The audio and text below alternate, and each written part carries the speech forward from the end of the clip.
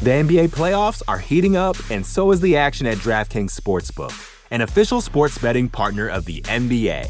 DraftKings brings you same-game parlays, live betting, odds boosts, and so much more. You can download the DraftKings Sportsbook app now and use code VOXMMA. That's code VOXMMA for new customers to get $150 in bonus bets when you bet just $5. Only on DraftKings. The crown is yours.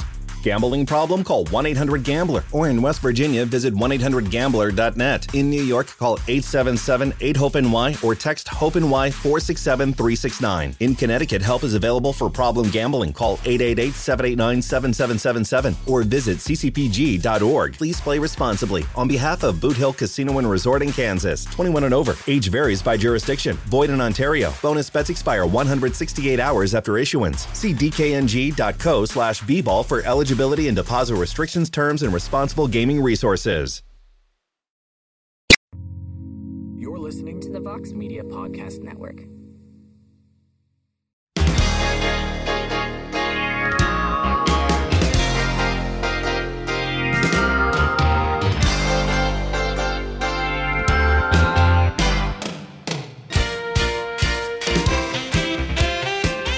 All right, everybody, it is Thursday, November 10th. 2022, and it is indeed a heck of a morning, live on the MMA Fighting Twitter Spaces. You can hear the show in its entirety shortly thereafter on the MMA Fighting Podcasting Network. I am Mike Heck. Hope everyone's having a great week. We are on the eve of UFC 281 going down at Madison Square Garden this Saturday. Main event, we all know what it is. Israel Adesanya versus Alex Pereira. Middleweight title on the line. History, storylines, everything you would want for a main event. We got it in spades. Of course, we got the strawweight title fight, Carlos Esparza versus Zhang Weili. A lot of people on Zhang. I feel like Carlos just getting swept under the rug here. Curious to know what you think about that. Of course, Dustin Poirier versus Michael Chandler. The whole card is fantastic. We'll talk about that and much more. And of course, I will be in New York. I will not be at the Mecca. I will be at the beautiful Vox Studios with my man GC. Live watch party, 9:45 p.m. Eastern time. We'll go on about 15 minutes before the main card starts, and then we're just going to watch the main card all together. We'll have special guests, some fun times, some games, some cool stuff, some betting stuff. We'll get you all involved. It's just going to be a lot of fun. So, a lot to talk about. We could talk about 281. We could talk about whatever the hell you want to talk about. But here's what I want from everybody today as well. For whoever's hopping on in to discuss this card or whatever you want to talk about. At some point through your rantings, I want you to give me a bold prediction for 281. A bold prediction. Give me something. Think outside the box. Let's have some fun with this. All right? So we could talk about whatever you want.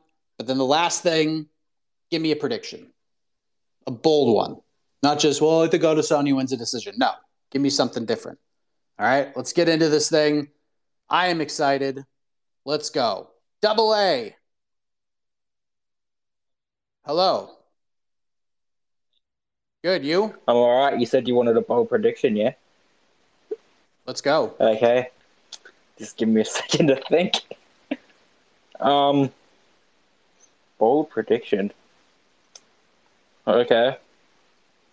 You could talk about whatever else you wanted to talk about. Yeah, I'm going. Just throw something in at the end. I'm going to, but I just wanted to think. I will bring up what I wanted to bring up first. Are we any closer to getting an Amanda Nunes fight announcement? Do you know? And if it's not Juliana, who do you think she would fight? Who would Juliana have to fight before she gets the title fight again? Okay, my bold prediction. Okay, I don't know if this is bold or what. I think that jeez. Just give me some prediction, anything. Doesn't have to be like crazy out of the box, but I mean, I want to say, whatever. If you think it's bold, make it bold. If you think it's bold, then it's bold. Well, I know some people are saying this. I've said this already, so I'm gonna say it. The main event, I feel like it's gonna come down to how how that left hook is dealt with. And I honestly think it's going to be dealt with in one way. You ready for it? Ready. Naughty night on the canvas. Izzy's going to sleep. Damn. All right. Thank you, Double A. So there we go. Izzy's going to sleep. Bold prediction. As far as Amanda Nunes goes, I don't know. I don't think it's going to be Juliana Pena.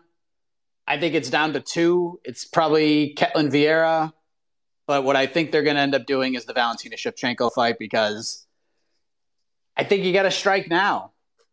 That Brazil card is pretty solid, but I think it needs something else. And if you could do Nunes versus Shevchenko on that card as the main event, I think that would be fantastic. Plus, like, there's no true emerging number one contender at 125 for Valentina. I mean, Manon Fiorot just won, but it looks like she had to go into surgery. She wants to fight Alexa Grasso. Alexa Grasso wants one more fight. Lauren Murphy's fighting Jessica Andrade at 125 on that same card, so maybe Andrade can emerge for a rematch. I don't know. But I think right now the biggest fight for both of those women is just to fight each other. So I'd love to see that at Brazil. Clock's kind of ticking, but maybe we'll get an announcement on Saturday. I don't know. But I feel like if I'm the UFC, that's the fight I'm trying to make. I know Amanda said she wanted to take some time off and all of that after the Pena fight. I just don't think Pena is going to get another shot. Like, maybe she'll get one. So how I would do it is Nunes versus Shevchenko, do Pena versus Vieira, and then if Pena wins, she gets a title shot. It's a rematch against either woman who beat her the last time she fought them. Nunes beat her pretty convincingly in the second fight, and Shevchenko finished her when they fought the first time, when Shevchenko was at 35. So that's how I would do it. We'll see if the UFC is going to do the same thing, but that's exactly how I would do it. Let's go to Pella. We went from double A, now we go to double P. Are you there, sir? You're muted, so...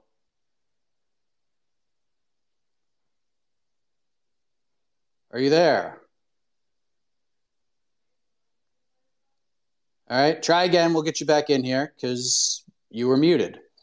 Let's go to Zeke. Hello, Zeke. Mike, how are we? Good. Can you hear me? Yep. You get a mute. Yep, I got you. Go to the glue guy. We're good. I absolutely love it. Got my prediction. Extremely bold. Got to leave it for the end, though. Got to leave you guys on your toes because I'm excited for this card. I got a question for you, Mike. What are you most excited about for this card, if I could ask you? I mean, it's definitely the main event. There's no doubt about that. I mean, I think I'm as excited for what everybody else is excited for. The main event, the Chandler Poirier fight's ridiculous. I would say if we're going a little bit lower, and I talked about this earlier this week, I am very curious to see what Dominic Reyes looks like on Saturday. That's like my low-key question I need answered. So I'm very curious to see what the time off, the move to Danbury, Connecticut for this camp, training with Glover and Pereira and Turman and all those guys. I'm incredibly fascinated by that storyline.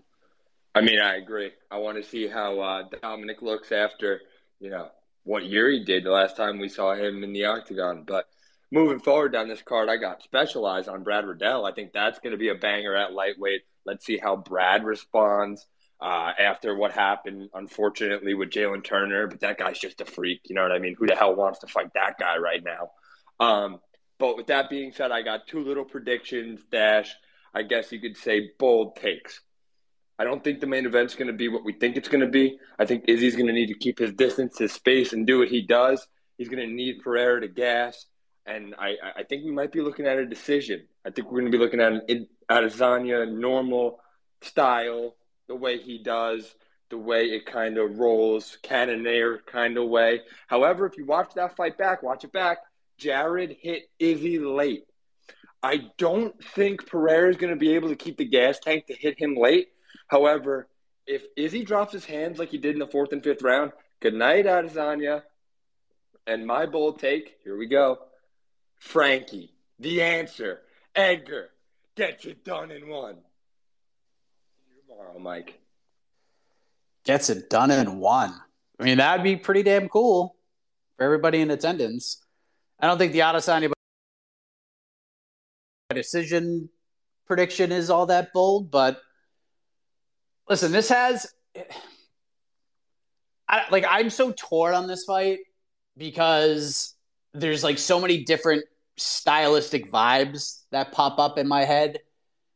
Because I feel like Pereira is so dangerous, but I just feel like Izzy's better than him in a lot of ways. Like I know Pereira has just that power. It's so sneaky. You don't see it coming, but I just feel like Adesanya is better than him as an MMA fighter across the board, but sometimes you just have that equalizer and it doesn't really matter. So I'm curious what Pereira's game plan is going to be, the preparation, and just how Izzy's mindset is heading into this thing, like standing across the cage from a guy who's already beat him and knocked him out viciously. I know that was a while ago. I know that's a big part of the storyline and all of that, but I don't know. I just feel like this is one of those things where like Pereira's not going to do a lot to like win rounds. You know what I mean? Like he's not just going to like pile together strikes to just win rounds against Adesanya. He's just going to land a big shot, maybe steal something. Like it's not going to be a volume striking style that's just we're going to watch around and be like, oh, that was a close round. Pereira won it. I don't think we're going to be I don't think any of the rounds are going to be like that. I think it's going to be either Adesanya just wins the round outright or Pereira gets a sneak knockdown or something to steal it. So I don't think it's just going to be such a strange fight. It could be a boring Adesanya fight, which, again, I don't have a big problem with. I don't know if Pereira is going to fight him like Cannonier did and just be uber cautious the entire time. I don't know. I don't know if we're looking at and I don't think it's going to be like this, but this is just the way people compare this fight because of the 25 minutes and the danger. Who knows if this is going to be like a Ciryl Gane, Derek Lewis type of thing? Because that's the way people looked at the Derek Lewis, Ciryl Gane fight. Cyril's the better fighter. Ciryl is going to be the man, but when you give somebody like Alex Pereira or Derek Lewis 25 minutes to land one shot, it changes the narrative a little bit. And I think Pereira is obviously a better technical striker than Derek Lewis is, a much better one. But still, the same dangers apply. And what if Pereira can't hit him? What if he can't land that big shot? Then we could be looking at a 50-45. Who knows?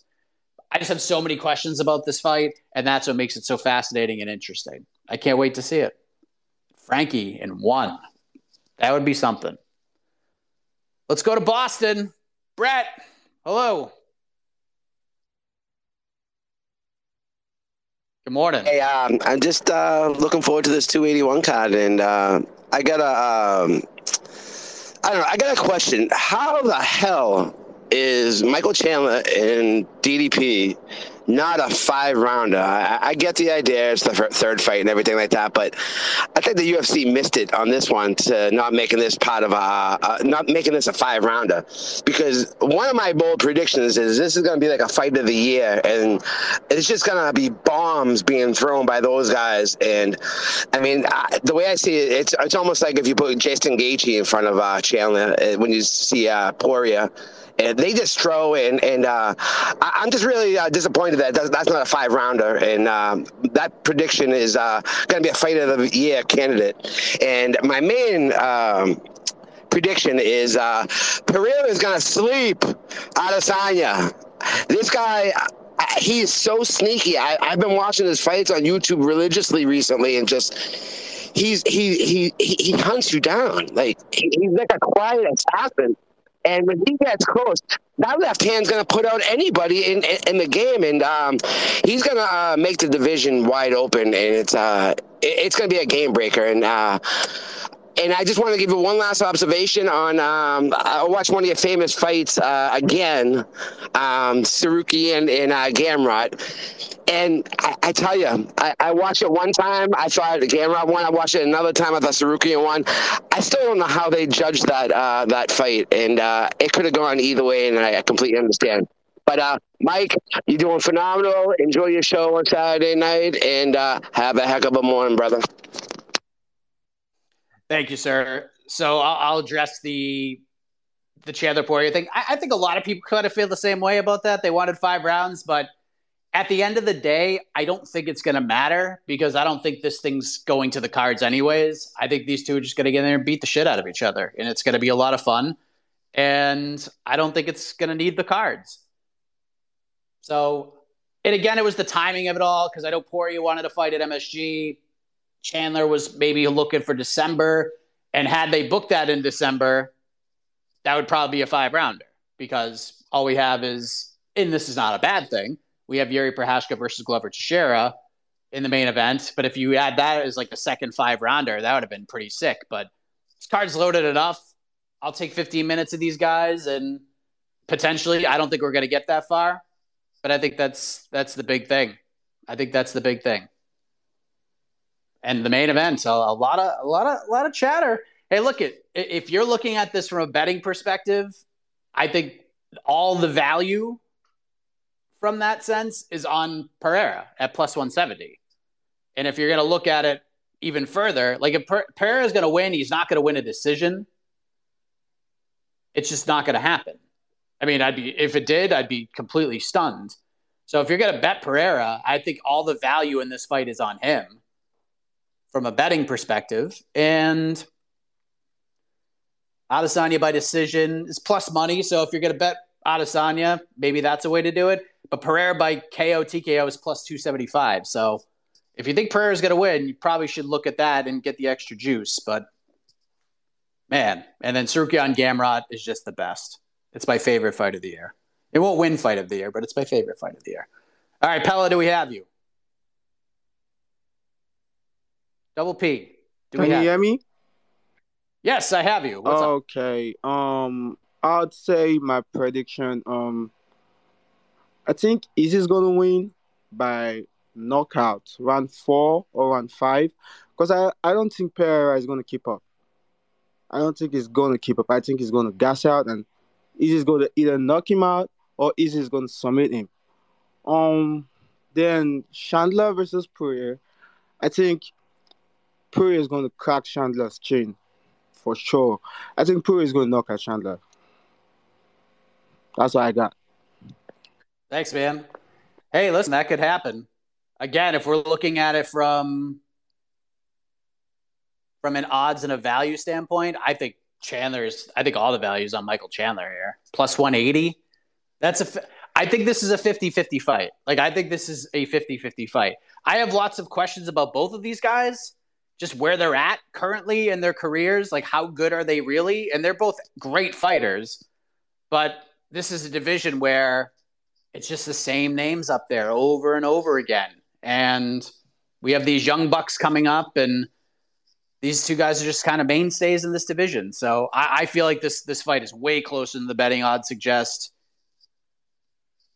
But yeah, I think all the values on Michael Chandler from a betting perspective, just because I think this fight's way closer than the lines indicate. But it's going to be a banger. It's going to be a good one. Let's go to Lashana. Hi, Mike. How are you? Okay, I have a prediction, a comment, and a question. I'll keep it short. My prediction, bold prediction. Carla Esparza is going to walk out of there on her own 2 feet. Maybe she'll win. She'll probably get deaded, but I think she will walk out of the cage of her own volition. Comment. I'm excited. I'm glad that Chandler Poirier is only 3 rounds, to be honest. I think these guys just have been in absolute wars, just getting battered and battering other people for a while now. And what you were saying before about, like, I mean, should they even really, like, based on meritocracy, be fighting each other right now? Like, probably not. It would be cool to see them fight other younger up-and-coming guys. But while we have this fight and while they're both not crippled, it'll be cool to see. It'll be cool to see them just get after it for only 3 rounds. Question. I also have been hearing a lot of, like, Pereira and just anti-Izzy talk. Do you think that even if Izzy wins in a boring point fighter-y way, people still have to give him respect for this one just because Pereira is so dangerous and has beaten him before. And I mean, just compared to his past challengers, I think this is the one people are excited for. So I don't know if he wins, like, does it matter the style within which he wins for him to, make a lot of noise after this card? I'm not sure. What do you think? All right. Thank you so much. Listen, I think you should get the respect anyways. Here's the thing. If you're gonna play into what you do best, you have to take it. Everyone expected Jared Cannonier, like everybody who broke the fight down, Jared himself, Adesanya himself heading into that Cannonier fight, all said the same thing. Cannonier needs to go forward, he's got to take risks, and he's got to go after Adesanya. Because if not, what's going to happen is Adesanya's just going to be at range, he's going to pick him apart for 25 minutes. And guess what happened? Cannonier fought him at range, and Adesanya was probably thinking to himself, like, really? Like, you're just going to let me do what I do best? Okay. What's he supposed to do? You know what I mean? Like, everyone dogging Adesanya. Like, and look, if you bought tickets and spent a bunch of money on the fight and you felt disappointed or whatever, you expected more of a barn burner, I get it. But at the same token, like, it is so hard to continuously defend your title over and over again. And if someone's just going to give it to you the way that Cannonier sort of did, what's he supposed to do? You know what I mean? Like, I feel like Cannonier deserved the lion's share of the blame for that fight more than Adesanya. Because Adesanya's he's the champ. Like, why is he going to take all that extra risk when he doesn't have to, just to make fights exciting? I understand this is an entertainment thing, but it's up to the challenger to go take the title. And if you don't try to take it, then Adesanya's just going to stand there and just whoop you from the outside. He's just got to outpoint you. And he dominated that fight. That fight was not close. It was not competitive at all.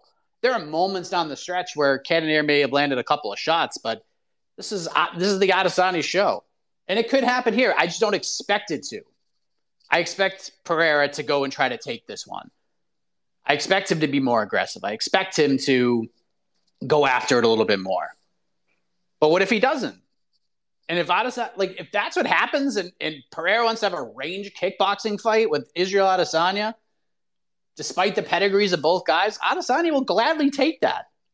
He'll be like, okay, this is what we've been hyping up the whole time. You're just going to hand me a title defense? I'm not saying that Pereira is still not dangerous, but if that's what's going to happen, then Adesanya is going to fight that way. So I think this is a different fight. I think for the last caller saying that Adesanya by knockout, I think that's in play here. I think that's in play because there's going to be a point in this fight where if we go to the championship rounds, if Adesanya is up 3-0, we know that Pereira is going to get a little bit desperate. And that plays into Adesanya's hands. He's a great counter striker. He wants you to be aggressive towards him. If you're not going to be, he'll just shut you out from the outside. But eventually, desperation leads to mistakes. So I think an Adesanya finish is definitely in play. But again, these are all the vast questions I have when it comes to this fight. There's just so many of them. There's so many parallels, so much in play. I can't wait to see it. I can't wait to see it. The NBA playoffs are heating up, and so is the action at DraftKings Sportsbook, an official sports betting partner of the NBA. DraftKings brings you same-game parlays, live betting, odds boosts, and so much more. Don't miss out as the NBA postseason winds down. And new customers to DraftKings can bet $5 to get $150 in bonus bets instantly. You can download the DraftKings Sportsbook app now and use code VOXMMA. That's code VOXMMA for new customers to get $150 in bonus bets when you bet just $5. Only on DraftKings. The crown is yours. Gambling problem? Call 1-800-GAMBLER. Or in West Virginia, visit 1-800-GAMBLER.net. In New York, call 877-8-HOPE-NY or text HOPE-NY 467-369. In Connecticut, help is available for problem gambling. Call 888-789-7777 or visit ccpg.org. Please play responsibly. On behalf of Boot Hill Casino and Resort in Kansas, 21 and over. Age varies by jurisdiction. Void in Ontario. Bonus bets expire 168 hours after issuance. See dkng.co/bball for eligibility and deposit restrictions, terms, and responsible gaming resources. We'll keep this train going. A lot of people in line. Viking, hello. I just want to give my predictions. Israel Adesanya by decision. Blanchfield is going to smoke Molly McCann because she is a stupid fighter. That's it, and I just want to know about who's going to be on the BTL panel tonight. Thank you, Mike. All right. Blanchfield McCann is interesting. Yeah, I mean, I think Molly has earned the spot. I think this matchmaking. This might be. I mean, the main event's obviously brilliant matchmaking. But in terms of like non-title fight matchmaking, this is the best matched fight on the card, in my opinion, because this is perfect. It's a win-win for the UFC. Because if Molly wins, you continue to ride this wave. If Molly beats Erin Blanchfield, if she goes out there and finishes her at MSG, I don't think she's fighter of the year, but she's going to be in my top 5. I'll tell you that right now. She goes out there with 3 finishes, having not finished a UFC fight or getting a TKO or anything like that. To go out there and get 3 finishes and then beating Erin Blanchfield, that's massive. Like, I understand that Luana Carolina and Hannah Goldie are not world beaters, but now you're giving her Erin Blanchfield. It's a hometown fight for Blanchfield. Everyone's super high on her. If she beats Erin Blanchfield, that's massive, and you got something to build upon. You could shoot her through the ranks. And it's going to be one of those situations where it's just like, hey, Molly's on fire. Do we just throw her right in with Valentina? Like, she jumps up big time if she beats Erin Blanchfield. That's the win that takes her over the hump. And if Blanchfield wins, that's a name that has a lot of rub on it right now. You get a win over Molly McCann, it means something in 2022. It means a lot. And it could be a star-making moment for Erin Blanchfield. So I love the matchmaking. There is nothing to lose here if you're looking at it from a UFC business perspective. BTL, Jed Meshew versus Ben Duffy from Sherdog today. Should be a lot of fun. A lot of people wanted to see that the first time. One of the more underrated matchups we've had on BTL, and they're going to run it back again today. So I'm excited for that. 1 p.m. Eastern. Stay tuned. All UFC 281 chatter, by the way. That's the whole show is 281 chatter. Mikey. Morning, guys. How's everybody doing? Man, just a couple more sleeps, right? I just want to make a couple of observations. It's so funny how Israel Adesanya's career is being paralleled to Anderson Silva. How we've been always talking about that stuff for years, because the parallel is creeping up again, because this fight with Pereira just feels like when Anderson fought Vitor Belfort. Remember when Anderson was coming off about a couple of bad title defenses, quote unquote, lackluster title defenses, and everyone's like, well, somebody has to fight him that wants to try and fight him. And then here comes Vitor, and we know what happened with that. And also, even though I'm picking easy to win, I just think the experience will, people forget this is still Pereira's only, 9th or 10th MMA fight. I will say this, though. I'm not going to lie. If Pereira wins and then Glover loses to Yuri, good Lord, I would love to see him fight Yuri Prochazka. Wouldn't that be fun? Also, I'm leaning Wei against Carla, but I have to say, man, the disrespect for Carla is just, I mean, I get it if you're a fan of Wei. I'm a fan of Wei too, but it's like everyone just keeps dismissing how good Carla was and how she helped build that division. You know what I mean? And as you mentioned with Molly McCann, listen, if she impressively finishes Erin Blanchfield, it's going to be hard to deny her a title shot.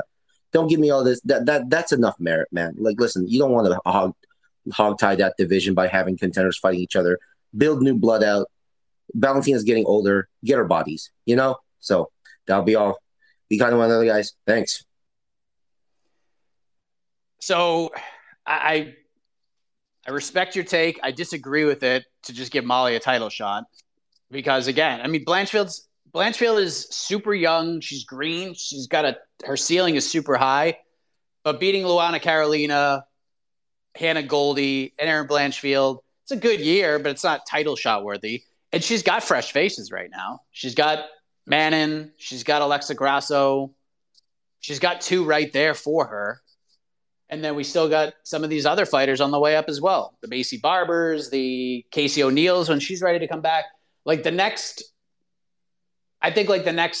9 months to a year are going to be a little slow for Valentina. That's why I think let's just do the Amanda Nunes fight now. And then if she wins, do whatever. And if she loses, then goes back to 125 and hopefully the division will sort itself up. Molly's in the mix, that's for sure. Molly probably gets herself a massive fight. Somebody in with a name, somebody in the top 10. And if she wins, then she's close. She's close. I think we need more than just a Blanchfield win, but she's definitely in the conversation. There's no doubt about that. The Carla thing is interesting. So if you listen to No Bets Barred, and we'll probably talk about it more, Jed Meshew is doing something that not a lot of gamblers are very wise to do. He's going all in on Zhang Weili. He's going all in on her. He's that confident in her. He went all in on Valentina Shevchenko against Tyler Santos. He had to sweat that one out a little bit, but he is very confident that Zhang Weili is going to beat Carla Esparza. I think Carla Esparza, her career is vastly underrated. I think she is a first ballot Hall of Famer, probably coming back and winning the title. And you can knock the resume on the way back to that second title, winning that second belt, all the split decisions, all of that. But you know what? She went up. She got those wins officially. She got to the Rose fight. Not a lot of people gave her a chance to win that fight. Or is it a fight we're going to remember? Are we going to go back and watch that one repeatedly? Absolutely not. But she won, and she got the title, and she did it for the second time. This fight is just a brutal stylistic matchup for her. It's just brutal. And I could be wrong. And I'm not knocking Carla as a fighter. I just feel stylistically this is a nightmare. I think Zhang is just bigger, stronger, more physical, better athlete. And when that combination of fighter fights Carla Esparza, it doesn't go very well for her. Joanna Jędrzejczyk, Tatiana Suarez. And I feel like Zhang could do the same. Now, if Carla beats Zhang Weili, she's the fighter of the year. She's the female fighter of the year unequivocally. She won the belt against Rose. Not a memorable fight. But if she goes out there and beats Zhang Weili, no one's giving her a chance to do so. She's getting booed. She was getting mercifully booed at the press conference. That's insane. I don't know. It's nuts. It's Aljo heat. And Carla hasn't really done anything to really deserve it. She's taking this fight. I don't understand. There is a lot of disrespect here for her overall resume. I don't think this fight goes very well for her, but I could be wrong. I take nothing away from what she has done in her career. I only say this not as a demerit to what Esparza has done, but just what Zhang Weili has done and how good she is. That Joanna fight opened up my eyes. I actually thought the second Rose fight opened up my eyes a lot too, because she got deaded in their first fight.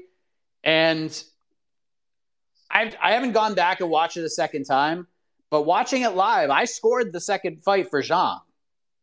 I know the takedowns are a little scary, and people will bring up those takedowns. And when I talk about this fight, they'll say, well, hey, listen, when Zhang fought Rose the second time, Rose used her wrestling and won those last two rounds and won the fifth and sealed off the fight. Yeah, I get that. But Zhang wasn't expecting that. She's expecting Carla to wrestle her. Now, if Carla is throwing a bunch of spinning stuff at her and is uber aggressive, that will be interesting to see. But I don't know, man. I could be wrong. What a crazy story it would be if Carla Esparza beat Zhang Weili. MSG has been home to many of upsets. we'll see what happens. But I just feel like stylistically, this is just a really tough fight for her. Let's go to Milo. Gustavo's on deck. We're going to try to get to everybody. Milo, what's up? What's up, Mike? Heck of a morning to you. Yeah, couple of thoughts again. I'll reiterate maybe the point that I made like last time. I think Alex Pereira versus Easy is going to go to a majority draw.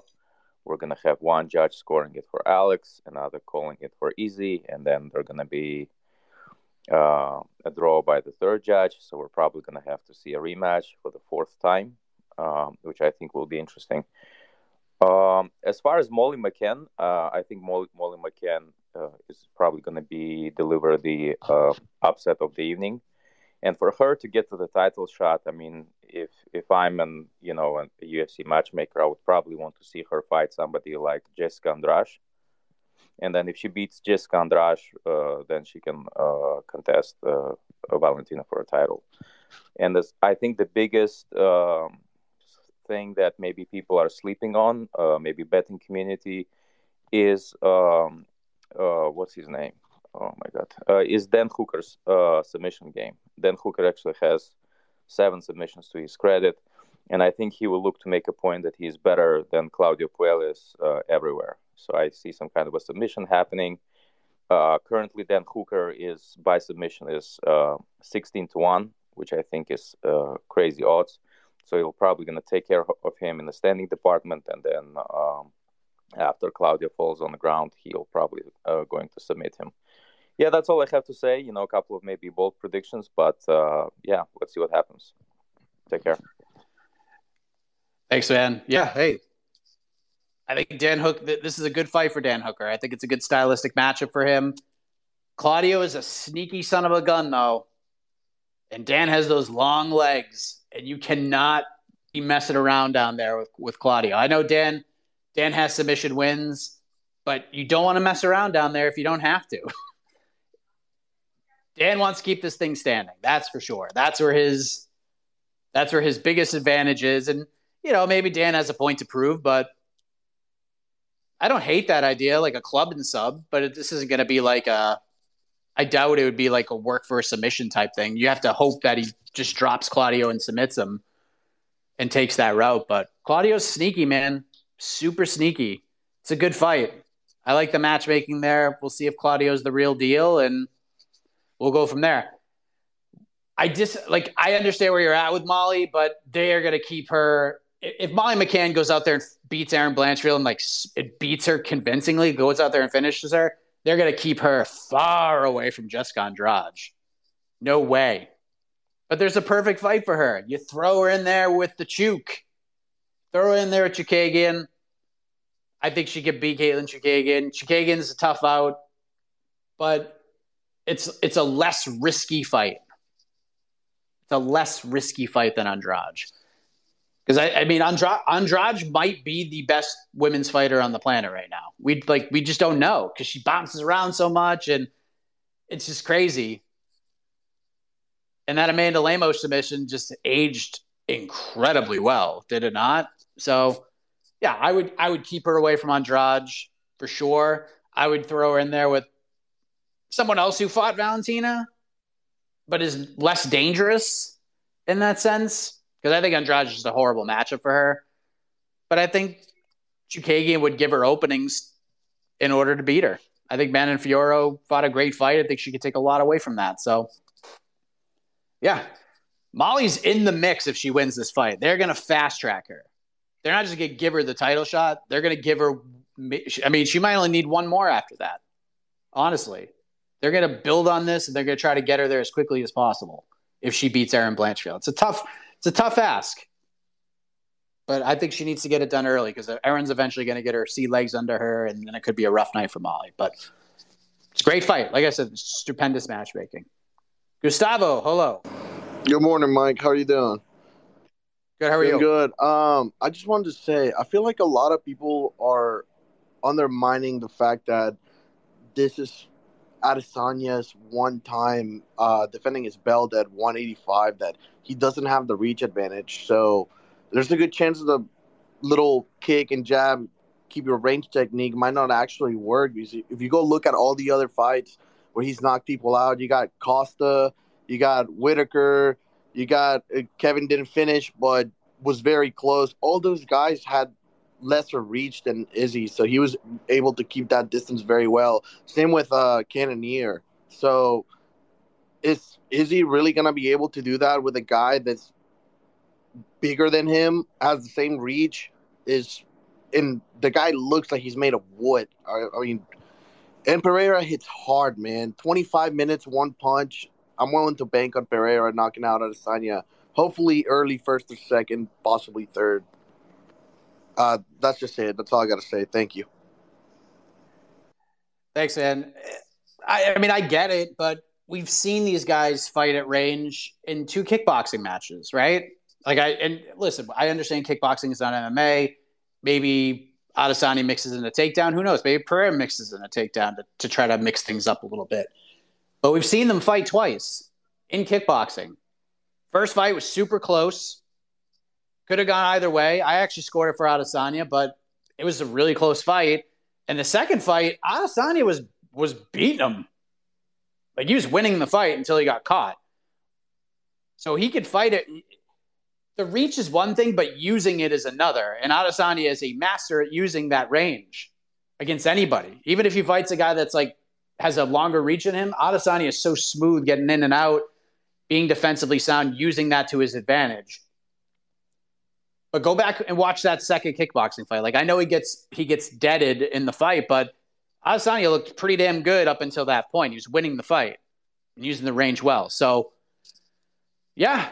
I mean, like I said, if you're going to bet on Alex Pereira, I don't blame you. I think all the value from a betting perspective is on him. And if you're going to bet him, you might as well just go for the KO prop because you're going to get a little more juice on there. Juice is worth the squeeze. So rather than get, what is it at, plus 170, plus 175, you get plus 275. Get that extra 100 points of juice.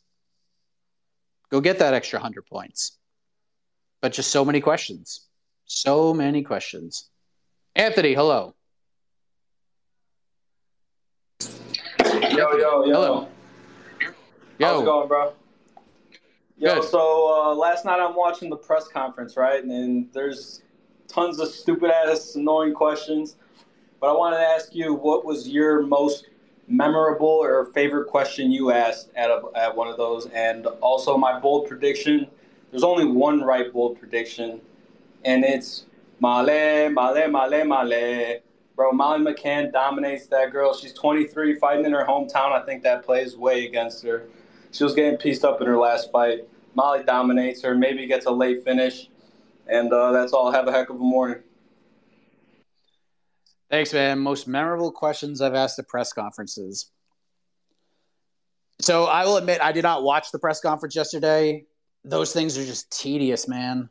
Like, it's one thing being in the building. There's like a whole different feel to it because you get the crowd ambiance and they're into it, and it's just different than watching it on YouTube or watching it on TV or whatever. And I remember like one in particular, then I'll get to your question. The Colby Covington Masvidal one, like watching that from a computer screen was awful. Like, it was so bad. I'm just thinking that like this is the worst press conference ever. And then Jose was like, who was there, was like, no, it was actually great. Because like he was there and the fans were all into it and they were going crazy in Las Vegas, and like it's just a different vibe. I will say this about those pressers. Like I said, they're tedious. And I'll say this to aspiring media members as well.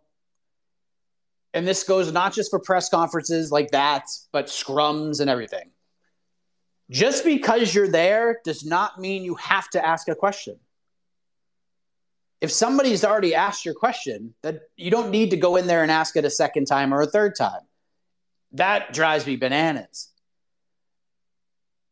It drives me insane.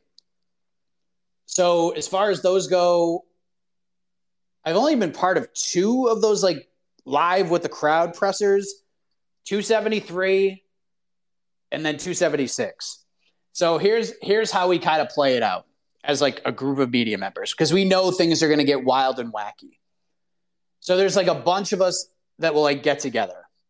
So for Jacksonville and Vegas, it was this is how it worked. It was like John Morgan, Jose, Oscar Willis, and myself. Maybe like Mike Bond gets sprinkled in. We get together and we come up with a plan. And we're going to say, hey, we're going to ask these two questions. Like John will usually go to the main event. And then like the next person will go to the co-main event. And then like the next person will go to this. So 273, Morgan got the main event. And then I think Oscar maybe got the Hamzat Gilbert Burns fight. And then I got Aljamain Sterling and Petr Yan. So I focused on them. Aljo came out with all the props. I asked him about the props and the rule book for dummies. Petr was getting a big applause. So I think I set the table nice for both of those guys. And then for Vegas, I got the Sean Strickland Alex Pereira fight. So Sean, it was his first big press conference. So I asked him like how he was feeling about it. Does he feel a little bit looser? And then if you watch UFC Countdown for this card, you'll actually hear my question to Alex Pereira because they're both up there. And I said, Alex, obviously this is the UFC's plan. You guys both have to win on Saturday. What do you want to say to Israel as he gets ready to fight? And Pereira gives his answer. Like, I have to focus on myself, but I'm rooting for Izzy so that we can fight. So it's just a matter of like context. Like it's nice being, I guess, kind of trusted in that spot to just not go all rogue and wild cardy. Like we have a plan. Let's stick with it. Let's get the meat and potatoes out of the way. And then we know things are going to go off the rails down the stretch, but at least we got our stuff in. We laid the groundwork, the foundation for the presser. But man, some of those questions are tough. It's just tough. I will say Jacksonville was much easier because there's far less people at that press conference. Vegas, man. And I get in a zone when I have a microphone in my hand, so I don't even notice it. But someone like sent me the clip of like me asking a question, and the people around me are just jumping up and down. They're screaming. They're trying to make faces at the camera. And like, I didn't even notice it. And I'm glad I didn't because I would have been like, what the hell is happening right now? But yeah, those are tough, man. Those are tough. Let's go to Tom. Apparently a fellow New Englander. Tom, are you there? Hey, how you doing, Mike? What's up, man? I'm doing pretty good. Just straight into the bold pick. I mean, I'm probably going to get some hate for this because it seems like everyone's kind of one-sided on it. But, man, I'm actually going with Michael Chandler this weekend. I think he gets it done. I think we've seen those who have watched him throughout the Bellator days. He hasn't showed it in the UFC, but I think he's going to lean heavy on his wrestling in this fight. I mean, I think he realizes how much is at stake at this fight. The Justin Gaethje fight, he knew even if he won, he wasn't getting another shot. He had just lost to Oliveira. If he lost, he was still going to fight someone in the top 5. So he was able to go put on that performance. I mean, I think he realizes if he wins this fight, he's going to be very close to another title shot. And a lot of people will call for him versus Makhachev if he puts on a good wrestling performance. And then he also sets him up for the money fight in McGregor, which would set him up financially for the rest of his life. So I think he realizes kind of how much is at stake this weekend, and I think he's going to lean pretty heavy on the wrestling. I think I don't see him getting a TKO from ground and pound. I'm going probably by decision. And I think there's a chance Dustin could clip him, something like that, in the first and the fight. But, man, I'm going Michael Chandler, decision, mainly due to wrestling this weekend. That's kind of my bold pick. Thanks, man. Yeah, like I said, if you're looking at this fight from a betting perspective, all the values on Michael Chandler, it's all there. Plus 180 for a fight that I feel, and I think most people would feel, honestly, at this point in both of their careers, this is closer to a 50-50 fight. So if someone's like, Mike, here's $20, you have to bet on one of these underdogs, I'm betting on Michael Chandler because it's there. It's just the value's right there. And he can wrestle. If I'm Chandler, I'm getting a takedown right off the bat, and maybe that's not my game plan the entire time, but just take him down and be like, all right, Dustin, get back up. Give him something to think about. I don't know if we're going to get – maybe, I don't know. But who knows? Chandler gets in there, feels that crowd. Maybe he just wants to get into a car crash. It's very possible.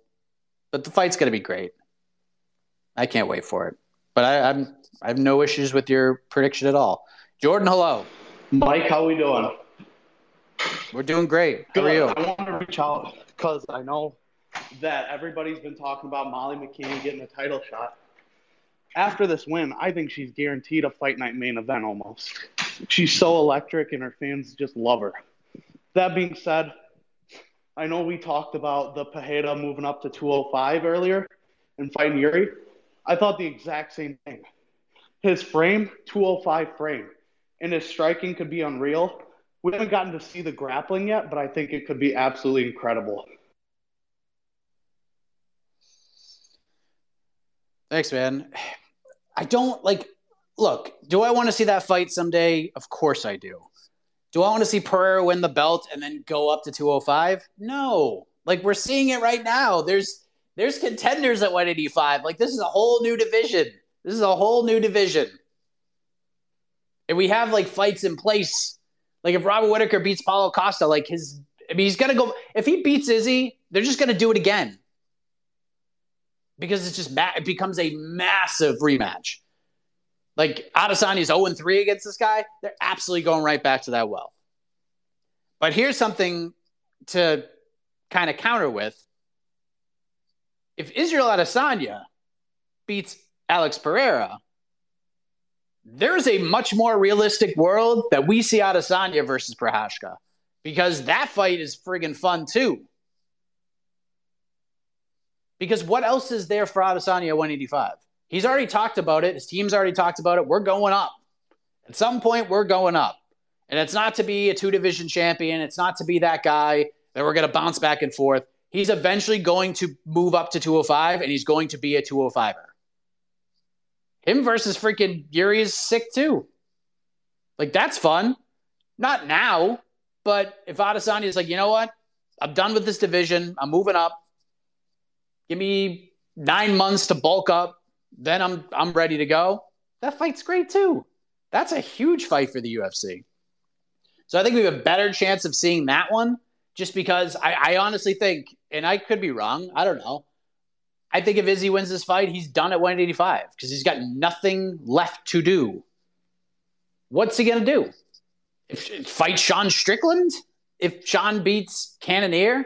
I mean, I know we got guys coming up, but it's going to take forever to get Andre Muniz up there and Dricus du Plessis up there. I mean, maybe if Darren Till just destroys DDP, maybe, but even that's super risky. It looks like Shemaev's going to be at 170, so that's kind of off the table right now. So I mean, I don't know. This could be it for Adesanya at 185. And if he makes the move up, I wouldn't blame him at all. What else? He's mentioned it many times. I've already lapped this division. Already lapped it. He's already beat everybody. He's beat Vettori twice, beat Whittaker twice, beat Cannonier. He's beaten everybody. There's guys coming up, but he's the only guy he hasn't beaten is Strickland. Strickland just got knocked out by Pereira. So is that really? I mean, don't get me wrong. 276 was huge for that division because it set up Adesanya either way in such a big way. That's why there's so much attention on that fight. Because even if Strickland had won and Strickland was getting this fight right now, that'd be a massive fight too. But now that he lost, I think a lot of the shine's off that. So do I want to see Pereira Prochazka someday? Of course I would. Do I want to see Pereira win the belt and be like, screw 185, I'm fighting you, Yuri? No, I don't want to see that. I don't want to see that. Abzawalia, hello. Hey, what's up, man? How you doing? Good. So, I have 3 questions. I'll make it very quick. The first one is regarding Adesanya versus Alex Pereira. I personally see this fight going either way. It depends on how it plays out because on one hand, Adesanya's confidence, but at the same time, his demeanor is quite interesting, how he's handling it. And if he fights with aggression and a very unique fight, so I think can win. But on the other hand, Pereira has that mental toughness and the mind games he's playing. if Alex wins, in my opinion, I reckon he probably can at least defend the belt 1 or 2 times, or he might take the chance to move up to 205 because realistically, that is more of his weight class. If Adesanya wins, I reckon he might fight Whittaker one more time before he makes a move up. I don't think we'll ever see him fight Hamza realistically, and probably Imavov because right now seeing the situation, it's not going to work. As for the other two questions, I'll make this quick. How do you see the Wang Zhili fight playing out, and do you reckon um, the guy Darren Hooker is fighting, if he wins against Dan Hooker, what's his potential in the lightweight? Thanks, man. If Claudio Playas wins, it's a big win.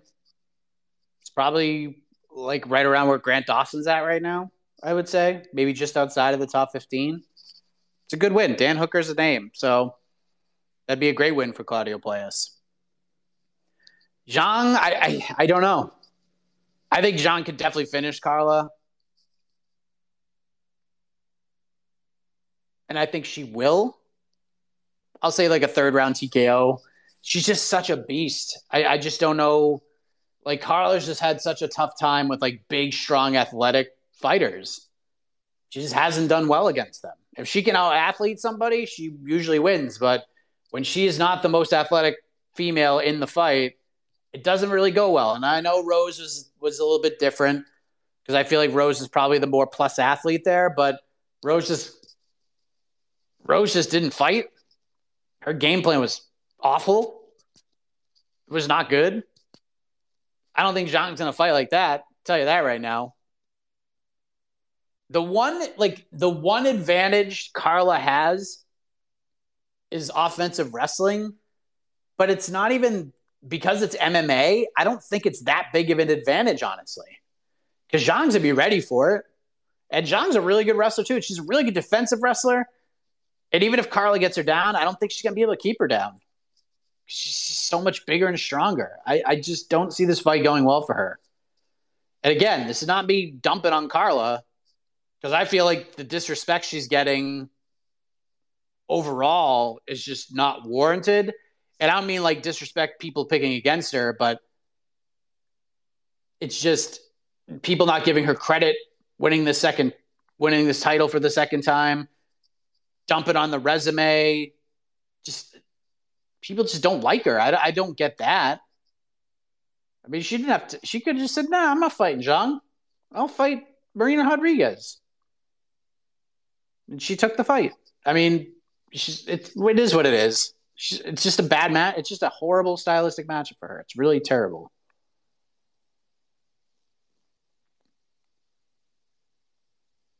And before I get to you, Jay Money, the other thing about if Pereira moves up to 205, here's the only way I will accept this.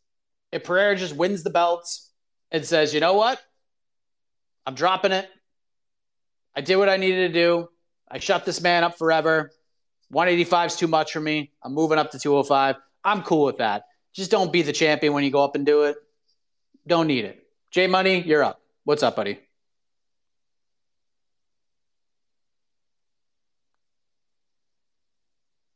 Jay Money, you're there. All right, try again, my man. Four Corner Sports. Hey, Mike. Heck of a morning. You too.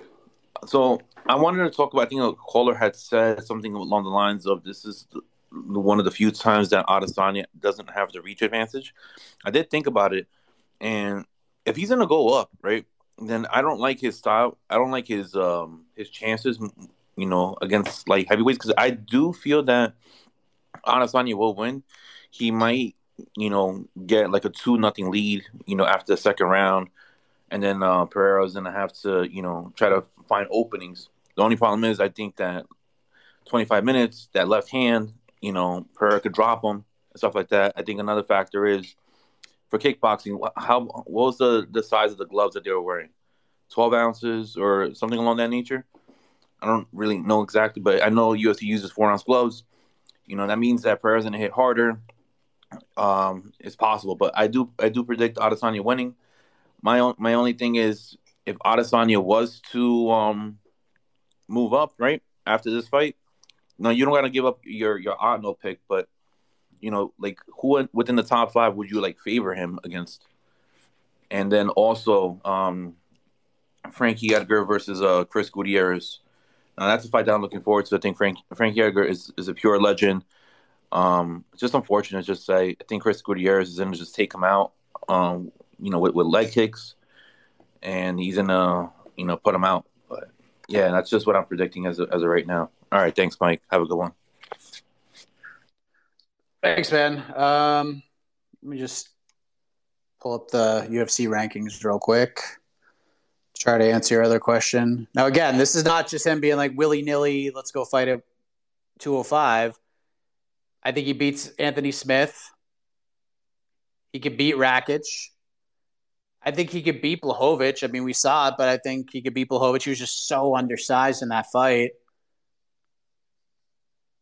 And he could probably beat Glover. Like, I think he'd do okay against a lot of those guys. Ankalaev would be kind of a nightmare for him, I think. And Yuri would be a tough one. But I think he'd hang with a lot of those guys in the top 5. But again, it's not going to be something. He's not going to be like a 200. He's not going to just roll out of bed and hit the scale. Like, he's got to put on. He needs to take time, like not fight for a while, and just focus on putting on some size before he makes this move. If he's going to do it, and he's just got to do it. Be like, I'm not the middleweight champion anymore. I'm done. So I'm a 205er. I'll see you next year. That's what I think. Just to answer that question. Alex, hello. Hey, guys. So, I've got a question for you guys. Why is everyone sleeping on the Moicano fight? I think this is the sleeper fight of the whole card, personally. Like, don't get me wrong, you've got some of the biggest fights of the year on this card. No one can really predict the main event and the Dustin and Michael Chandler fight, right? Really, personally, I think Izzy gets it done. I think Izzy gets it done because despite the fact that in the past, their fights were kickboxing fights. Like we say, right? This is MMA. It's different. But even though we all expect them to stand there and punch and kick, we don't really expect this fight to go to the ground. Just the fact that you're going to be in an MMA stance, right? That it means you can't throw the same kicks and punches in the exact same way, right? So it's very different. You can't open your body up as much as you would in a kickboxing fight, which I think will end up giving the advantage to Adesanya. Because, more than anything else, it's experience, isn't it? There's a reason why he's the champ. There's a reason why he's gone 6 or 7, defenses, right? So yeah, I think he gets it done. Honestly, Poirier and Chandler, I think that's a coin flip. And obviously, being a Brit, I'm hoping and praying that Molly McCann gets it done as well. But really, I think everyone's sleeping on this Moicano fight. I think it's going to be a banger. But yeah, just would love to know what you guys think. Cheers. Completely agree. That's why it's in the spot. Like, it's not the UFC certainly isn't undervaluing it because it's giving him the primo spot. If you ain't on the main card, the place you want to be is in that featured prelim spot, and there's a reason why that fight's in the featured prelim spot. Because it's a banger. It's going to be great. It's going to get more people to buy the pay-per-view.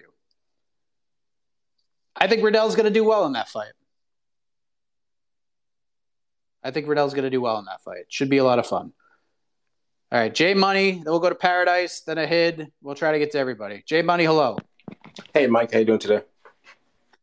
Good, you? Good. So I had two questions on matchups. So for the Poirier-Chandler fight, I was thinking for Poirier, if he wins, what do you think his next fight could be? I was thinking maybe he could fight Oliveira for a rematch and the winner gets a title shot next or something like that. And also for the Puelles Hooker fight, if Puelles wins, could you see him fighting Patty maybe in the future? I think that'd be good. 2 young contenders in lightweight division. They would be a good matchup. So, yeah, I just wanted your thoughts on that. Thanks, Mike.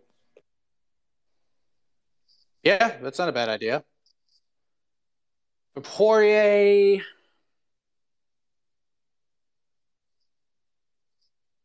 probably Beneil Dariush. I mean, I'm just going by the trends here. This is probably what's gonna happen. I think Beneil's gonna have to win one more before he gets Makhachev, and I don't know. Maybe who knows? I don't. I have no idea.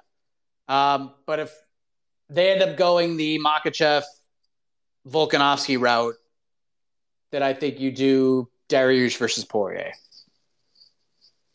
I don't think Dariush is gonna shed a lot of tears fighting a guy like Dustin Poirier, but I don't know. It'll be interesting. Paradise, hello. Hey, buddy. What's going on, Mike? How are you? Great, pal. Listen, the one thing, we were talking a little earlier about, or you guys were talking a little earlier about, Adesanya, this, boring that. I mean, you're spot on. Look, it's not the best, viewing all the time, but if you're just going to give him the belt and fight the way Cannonier fought, he's going to take it. He's not stupid. The guy's IQ is off the charts. I think the biggest issue people have with him is that he overpromises and underdelivers. This is going to be epic. Like, what's he saying this week? It's going to be a horror show. It's going to be this and that.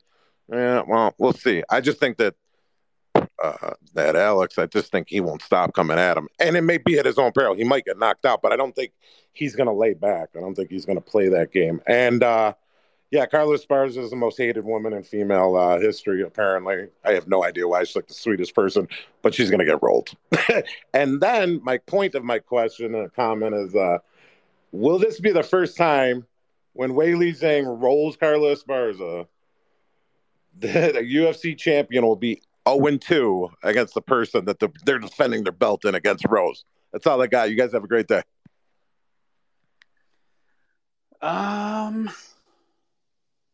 I'll have to look that up. Jose Youngs would probably know the answer to that question, like off the top of his head, because he's a freak like that.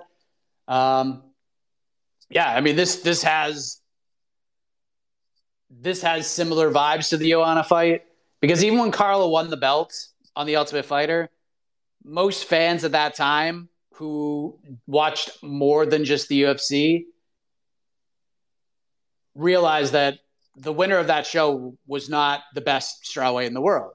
We knew it was either Joanna or Claudia Gadelha. That's who we thought it was. And then she fought Joanna, and we saw what happened. And I feel like if she fought Claudia, the same thing would have happened. She would have probably got stopped by Claudia. This just has similar vibes. Again, I'm not taking anything away from Carla, but the Joanna matchup was a nightmare for her. And this one is too. This one might be worse, if we're being honest. I don't understand the hate at all. But just stylistically, it's rough go, man. Like, it's just really rough. Like, Carla might be able to win a round if she could stay on top. Like, if it's late, she can hang in there. But, man, I just don't think this goes well for her. But who knows? Maybe, like I said, MSG has been the home of many of upset. Maybe this is one of them. All right, ahead. Let's go. Ahead. Can you hear me? Yes. Okay. So here's the thing, like watching those UFC 281 press conferences, I'm just like, these press conferences now, I used to be excited, but now it's just like a bit repetitive. Like, I actually like the media days more. And the hate that Carla Esparza gets, like everyone says, it's so unjustified. But it's not just the hate, it's the hypocrisy from MMA fans, utter scumbags, because they're booing Carla now. But 2 years ago at UFC 261, they were booing Zhang Weili. Remember, they were going after Zhang, and then Zhang said, oh, it got to me, and everyone clowned her for it. So it's just that MMA fans are true scumbags, and two-faced scumbags. And like the lightweight thing, I feel like if Chandler wins, they might give him the title shot because he's one of the most marketable human beings there is. And it's an interesting matchup. They might not go Volkanovski and Makhachev. And also, picking off of the last time we spoke, this is the last time we'll talk about Henry and the rest of it. It's just like, Mike, with regards to Henry, like, we can't just look at an entertainment perspective. That's pure boxing. The whole point of MMA was the best fight the best. And that's the point I was trying to make. Like, if the fact that I don't like Henry, but like he would whoop all of them, so we might as well see the fact that he'll whoop all of them and he'll improve everyone's standards. And I saw on social media as well, Jake Paul and the King of Masculinity, Andrew Tate, are fighting. Like, as in their last fight, Jake and Silver was fixed. I don't know why MMA outlets, like when I was talking about previously with Josh Thompson, like cover more MMA. Like, what it doesn't have to be Bellator, one championship, like more MMA and less of like KSI or Jake. Because, like, as an Ariel's going after people saying it was fixed, but, like, Ariel's had conflicts of interest. Like, Ariel was part of that event. And then it's like with also, for example, Eddie Hearn, like he supports Eddie Hearn, but we know Eddie Hearn's a scumbag because he's trying to cover up the whole Conor Ben WADA drug test failure. So it just makes no sense why Jake Paul's being covered. But, yeah, that's it. Drop the mic, Mike. Hey, look, if my career could be based on not covering Jake Paul fights, if people just weren't interested at all, I'd be happy with that. But the problem is everyone's interested in it. They just are. I'm sorry to tell you, they just are. And they're interested in all this stupidity with KSI and all of it. Like the numbers it generates is insane. It's unbelievable. The Logan Paul Floyd Mayweather fight, the numbers that friggin' stupid fight generated is just, I can't even explain it to you. It's just unbelievable. The Cejudo thing, I'll say this again.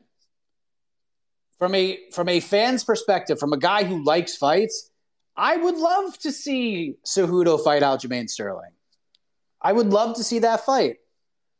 But you have to understand, looking at this from a UFC lens, and just a fan's lens too. The retirement was stupid. Everything he's done since has been horrendous. And the problem is, there is no trust with Henry at all. Like, it's the best fight, the best, that's cool. I get it. I want to see it too. I'm fascinated by the matchup. My issue is Henry is just going to leave. He's going to win the title and he's going to be like, all right, I'm out. I'm retired again. Or he's going to be like, I'm not fighting anybody unless it's Volkanovski. And then we're just like, oh, God, why did we do this? He's not going to fight anybody else. Like, that's the big thing. And that's why I just want to see him fight somebody else first. Show me you care. Just show me you care. Hold the door open for me. Let me walk through it. Just show me you care. All you got to do is fight once and win. Like I said, fight Cub Swanson. I don't care. Fight Chris Gutierrez. Fight Jonathan Martinez. Fight anybody. Ranked or not, I don't care. Just prove to all of us that you actually want to do this. And then if you win, go fight Aljo. Go fight Volk. I don't care. But that's my whole hold up with the Cejudo thing, is that we know what's going to happen. We already know. He's going to win. Or if he does win, he's just going to retire again. Or he's going to say, I'm not fighting anybody, even though there's a slew of contenders ready to fight Henry. He's just going to be like, nah, I'm not fighting anybody. I'm just going to sit on the sidelines until I fight Volkanovski. And then we're just going to be like, we are so stupid for buying into this crap. Again, why would we do this? But want to know what negates it? He goes and fights somebody else first. And then he goes and fights for the belt. I don't think I'm asking for too much. Like, I honestly don't think I'm asking for too much. The guy screwed up this entire thing. Like, the whole thing. Can you imagine if he just didn't retire? Like, where would he be right now? How would we be viewing Henry Cejudo right now if he didn't retire? Or if he just didn't say retire. If he just said, like, you know what? I demand more respect. And until I get it, I'm just not fighting again. Like, and you didn't retire. Like, that's a different thing. But you left, you got out of the pool, and then you decided to hop back in after you screwed everybody over. Like, you screwed everybody over. The UFC was building you up. You were getting there. And then you just turned your back on. And the UFC is just like, all right, you screwed me. Like, I don't have any faith that you're not going to do it again.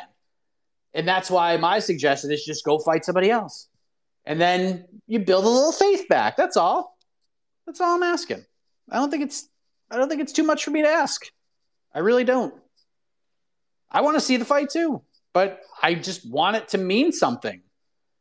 Crypto, hello. How are you doing? Good. Good, thanks. Okay, Mike, bold prediction. Carla Esparza against Zhang Weili. There's going to be some type of freakish situation where Carla wins. And the bold prediction is, Mike, that Jed Meshew is going to pass out live during the watch party. And we're going to see, we're going to actually be able to see that when Jed sits down, stands up, and passes out. And that should be the promo for the watch party. To see a man bet his entire bankroll on one fighter. In essence, almost his entire bankroll. And this is the thing, Mike. Jed got warned the last time. I mean, with Santos and Shevchenko, because that was a close one. The MMA gods gave him a warning. But I don't know if he's going to get that lucky this time. So that's my bold prediction. Jed Meshew passing out. Secondly, Mike, so my question, or actually just a reflection, because I'm so tired of seeing people calling Adesanya boring. Because, I mean, let's remember how we treated Sean Strickland against Pereira. Worst strategy ever. What a terrible performance. How the hell could you push forward and try to just stand up and brawl with Pereira? We, like the MMA community, made fun of him. It called him just basically a complete idiot for having that game plan. And the thing is, Mike, he actually tried to make the fight fun. He actually went in there and said, you know what, fuck it. I'm just going to push forward. It's going to basically end up the way it's going to end up. I don't care. I'm going to make this a fun fight. And we completely destroyed him afterwards. We just made fun of him. He became basically a highlight reel. There were memes made. And now we're asking Adesanya to make fights fun. And these are the same people, Mike. This is what's so funny about it. The same people that were basically calling Sean's performance ridiculous are the same people that are now calling for Adesanya to be more fun. I mean, listen, if you want to see these stand-up brawls where people just push forward and just knock the shit out of each other, there's a bunch of YouTube channels, like underground garages somewhere in the middle of Russia, where two people just stand up and just beat each other senseless. Like, if that's your cup of tea, go ahead. But, I mean, how can we blame Adesanya for being careful and for having that type of style of fighting, so to say? And remember, I mean, for those people that have followed Adesanya, prior to him being a part of the UFC, Mike, his kickboxing career, and then basically when he was knocked out by Pereira, his fighting style changed. I think that is actually what. I think that situation actually caused him to rethink his whole strategy and be more careful, not to push forward and put himself at risk in different situations. So I just think it's ridiculous. And until the UFC, Mike, puts in some type of clause in the contract saying that you get 50 plus 50 and an additional 40% for being fun, then I think it's just stupid to blame Adesanya. He's a true champion. He does the hardest thing in MMA over and over and over and over again. So hats off to Adesanya. I just think it's so funny to see the same people that were talking shit about Sean that are now calling for Adesanya to be more fun. Thanks, Mike. Thanks, man. And we talked about this a lot today, but I'll say this. Game 7 of the NBA Finals. Let's just say it's Game 7 of the NBA Finals, okay? And Steph Curry has the ball.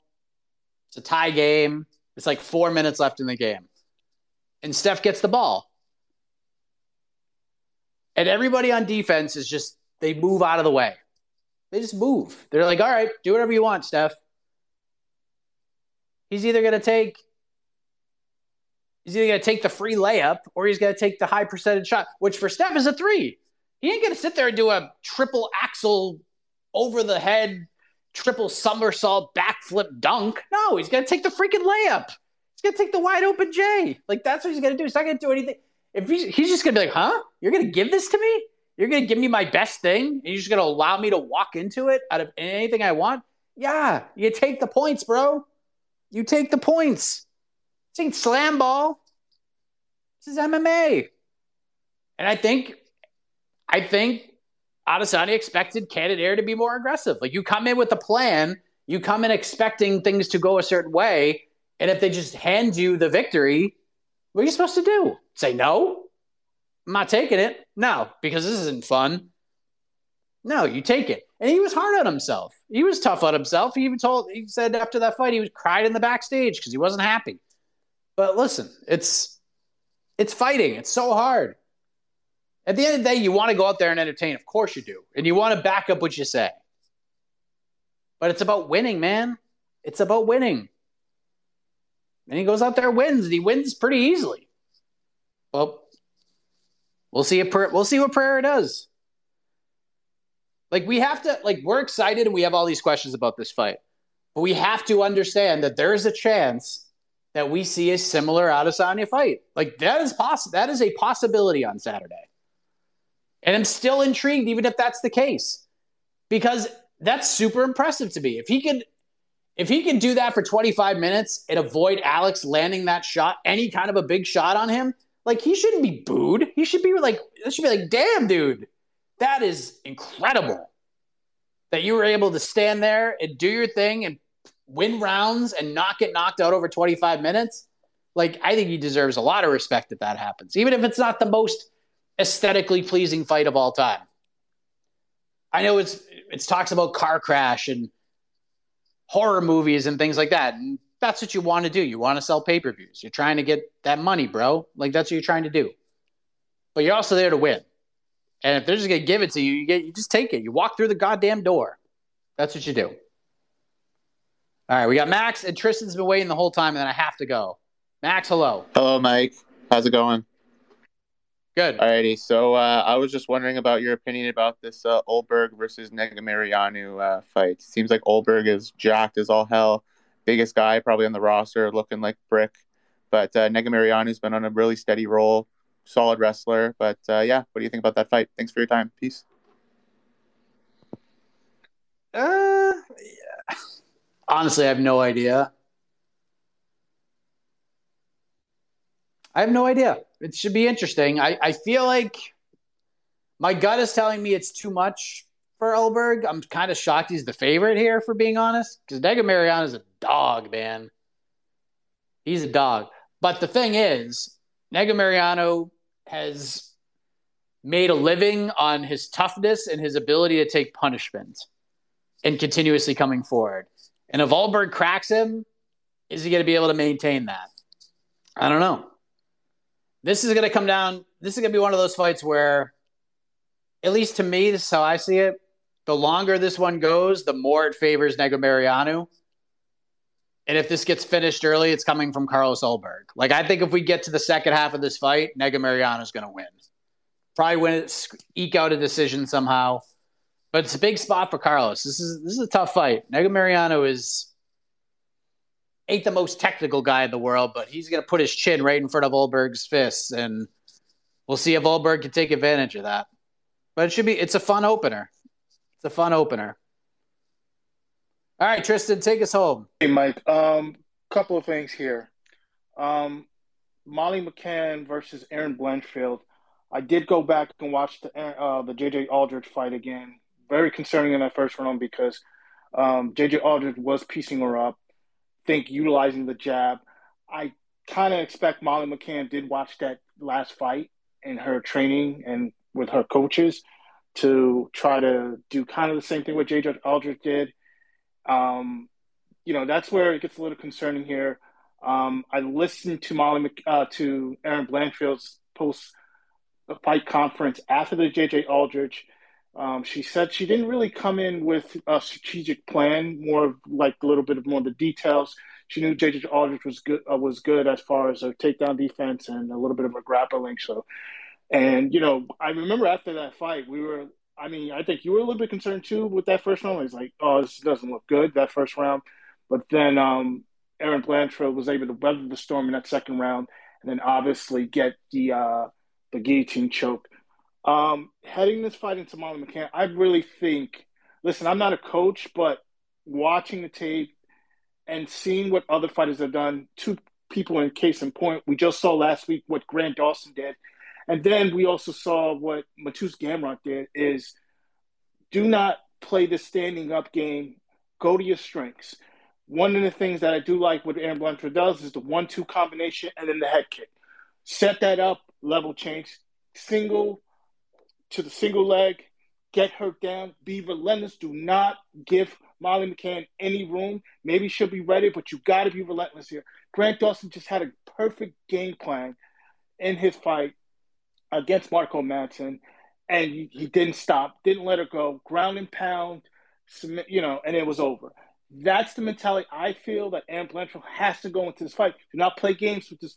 Don't play games with Molly McCann where you're standing for a very long time. This was my issue that I had with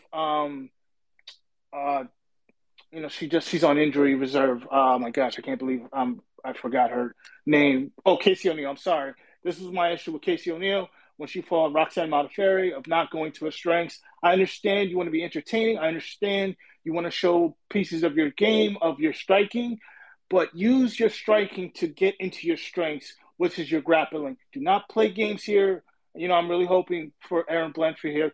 Do what you do best. Use your striking to set up what you're good at is your grappling. Get the single leg thing down, or use what you usually do. Get into the clinch, judo throw, get on the ground, side control, elbows, ground and pound, submission, end the fight, and we're moving on. So she's got to be real careful here, I think, in my opinion. Mike, I don't know if you feel the same way, but I just remember after that fight against J.J. Aldrich, you were a little bit concerned in that first round, and so was I. So I hope Erin Blanchfield locks in, goes into her strengths, and then see what happens there. And I think she'll most likely will get the win. Rook, another thing, my bold prediction, I'm picking Willingham Turman versus what's his name? He's fighting. Oh my gosh. Oh yeah, there we go. Andre Petrosky. Petrosky at the press conference. Listen, I don't get annoyed, but with him, it's just he says I'm the best grappler in this division. I'm like, come on, Andre, seriously? And then the fact that, oh yeah, he's talking about Bo Nickal saying that dude turned down a grappling fight with me, bro. Like, listen, I'm like, he's not being realistic here. Listen, you just got to the UFC. Your gas tank is a question, okay? I think you questioned it like, yo, the guy was getting tired. So I think sometimes I feel like he's better than what he thinks he is. I don't think he's realistic. But I'm picking turning him to beat Petrosky by submissions, turn him as I believe Turman is on a 2-fight win streak by submission. I think he's coming back to the fold. So that's my bold prediction on that. And then also for the last point here, Mike, I did see that you announced that Anthony Cassar is making his Icon FC debut, his MMA debut, December 2nd. I'm really interested in this guy here. This guy did beat Gabe Stevenson back in 2019 at Penn State against Stevenson. So I'm really focused on him. I hope he does get to the Dana White Contender Series next year. And then, because his grappling looks incredible, and I think he can make some noise if he does come to the UFC, hopefully next year or a year from now, or whatever the case may be, that he will make some noise in that heavyweight division. Your thoughts on everything, Mike? Have a heck of a morning. Everybody enjoy the fights this weekend. Thank you. Thank you, sir. Yeah, I mean, that's something the UFC is going to have their eye on, and it just so happens that fight card is right down the road from where the UFC is going to be the next day. So wouldn't stun me to see some of the UFC brass in the building potentially scouting that one out. Would not surprise me whatsoever. But that'll be interesting. Obviously, a teammate of Bo Nickal, both on the mats and with MMA as well. Yeah, the Blanchfield one is interesting. My biggest concern is my biggest concern about the fight is not the skill set, because I think Erin took a lot away. JJ is a good fighter. She's a very solid hand. She is not an easy out for anybody. Even when Macy Barber was on that rise, like JJ gave her fits before she got finished. So JJ's good, man. Like, she's good. And I'll say this, if JJ fought Molly McCann right now, I don't think she'd be that big of an underdog. She's got a style to beat Molly. So you can make a compelling case that JJ might be a tougher fight for Erin than Molly is. But again, we got to see them fight. My big concern is for a 24-year-old up-and-coming star who has fought for Invicta and fought in the Apex a couple of times, and now you're fighting at HOAM, you're fighting at MSG against someone who has been in these big roles in these big spots before. Like, I know she fought on a pay-per-view before, but this is MSG. This is a whole different thing. And she's fighting Molly McCann, who has been in these big spots and been for the big crowds and been part of massive events many, many, many times. And she knows how to do it. How is she going to handle it? Because Molly can handle it. She's shown it. She thrives off of it. Can Blanchfield do the same? It's a potential star-making moment for her. Like, if Blanchfield loses, it's not the end of the world. It's huge for McCann, puts her in a really interesting place. And if Blanchfield loses, like, hey, she's 24, she'll come back. Like, it's okay. But if she goes out there and just finishes Molly McCann, it's a potential star-making moment for her. So we'll see. I like the fight. As far as the Petrosky-Turman fight goes, I'll go real quick and then I have to go. Betting perspective, I think the value's on Wellington Turman. He's a plus 165 dog. I just feel like Wellington's fought way tougher competition. I feel like he's been in there with better guys. I'm just not fully sold on Andre Petrosky just yet. Like, he's got something. I'm not fully sold on him yet. The first fight, gritty, wasn't great. And then Nick Maximoff, like, Nick's a good fighter, but he's not great. I think we all know that. Another young guy who's kind of one-dimensional, if we're being honest. And Petrosky caught him in a scramble and put him away. I don't know. I just don't know if this will be one of those fights where I'll learn a lot about Petrosky. Because I just think Turman's been in there with better guys. So, but maybe Andre's ready for the spot. Who knows? But yeah, I think the value from a betting perspective is on Wellington Turman here. I just feel like he's been in there with better competition. I think he's a little more well-rounded than Petrosky. Petrosky's a dog, man. So we'll see what happens. All right, I got to go. I've gone on way too long. I'm going to get yelled at probably, but it's okay. Tomorrow we're going to do this again, but it will not be at the normal time. We're going to go a little later because we have the official UFC 281 weigh-ins going down between 9 and 11 a.m. So we're going to have the live weigh-in show. I would never interrupt AK or that. I might even jump on with those guys for a little while.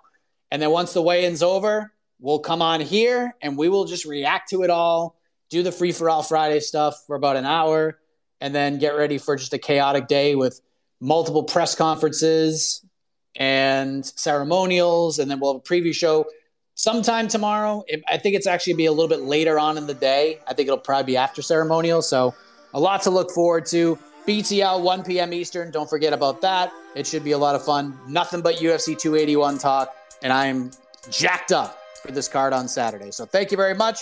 Appreciate you very much. Enjoy the rest of your Thursday. We'll see you for BTL at 1 o'clock. Have a heck of a morning, everybody.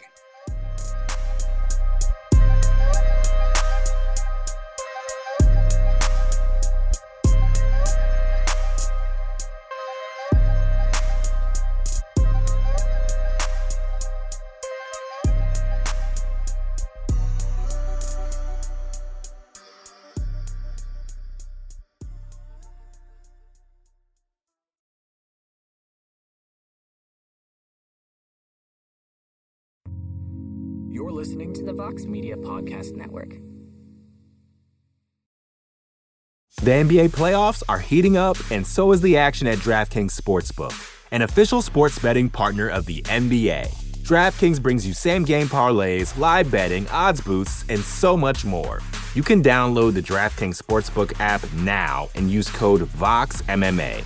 That's code VOXMMA for new customers to get $150 in bonus bets when you bet just $5. Only on DraftKings. The crown is yours. Gambling problem? Call 1-800-GAMBLER. Or in West Virginia, visit 1-800-GAMBLER.net. In New York, call 877-8-HOPE-NY or text HOPE-NY 467-369. In Connecticut, help is available for problem gambling. Call 888-789-7777 or visit ccpg.org. Please play responsibly. On behalf of Boot Hill Casino and Resort in Kansas, 21 and over. Age varies by jurisdiction. Void in Ontario. Bonus bets expire 168 hours after issuance. See dkng.co/bball for eligibility and deposit restrictions, terms, and responsible gaming resources.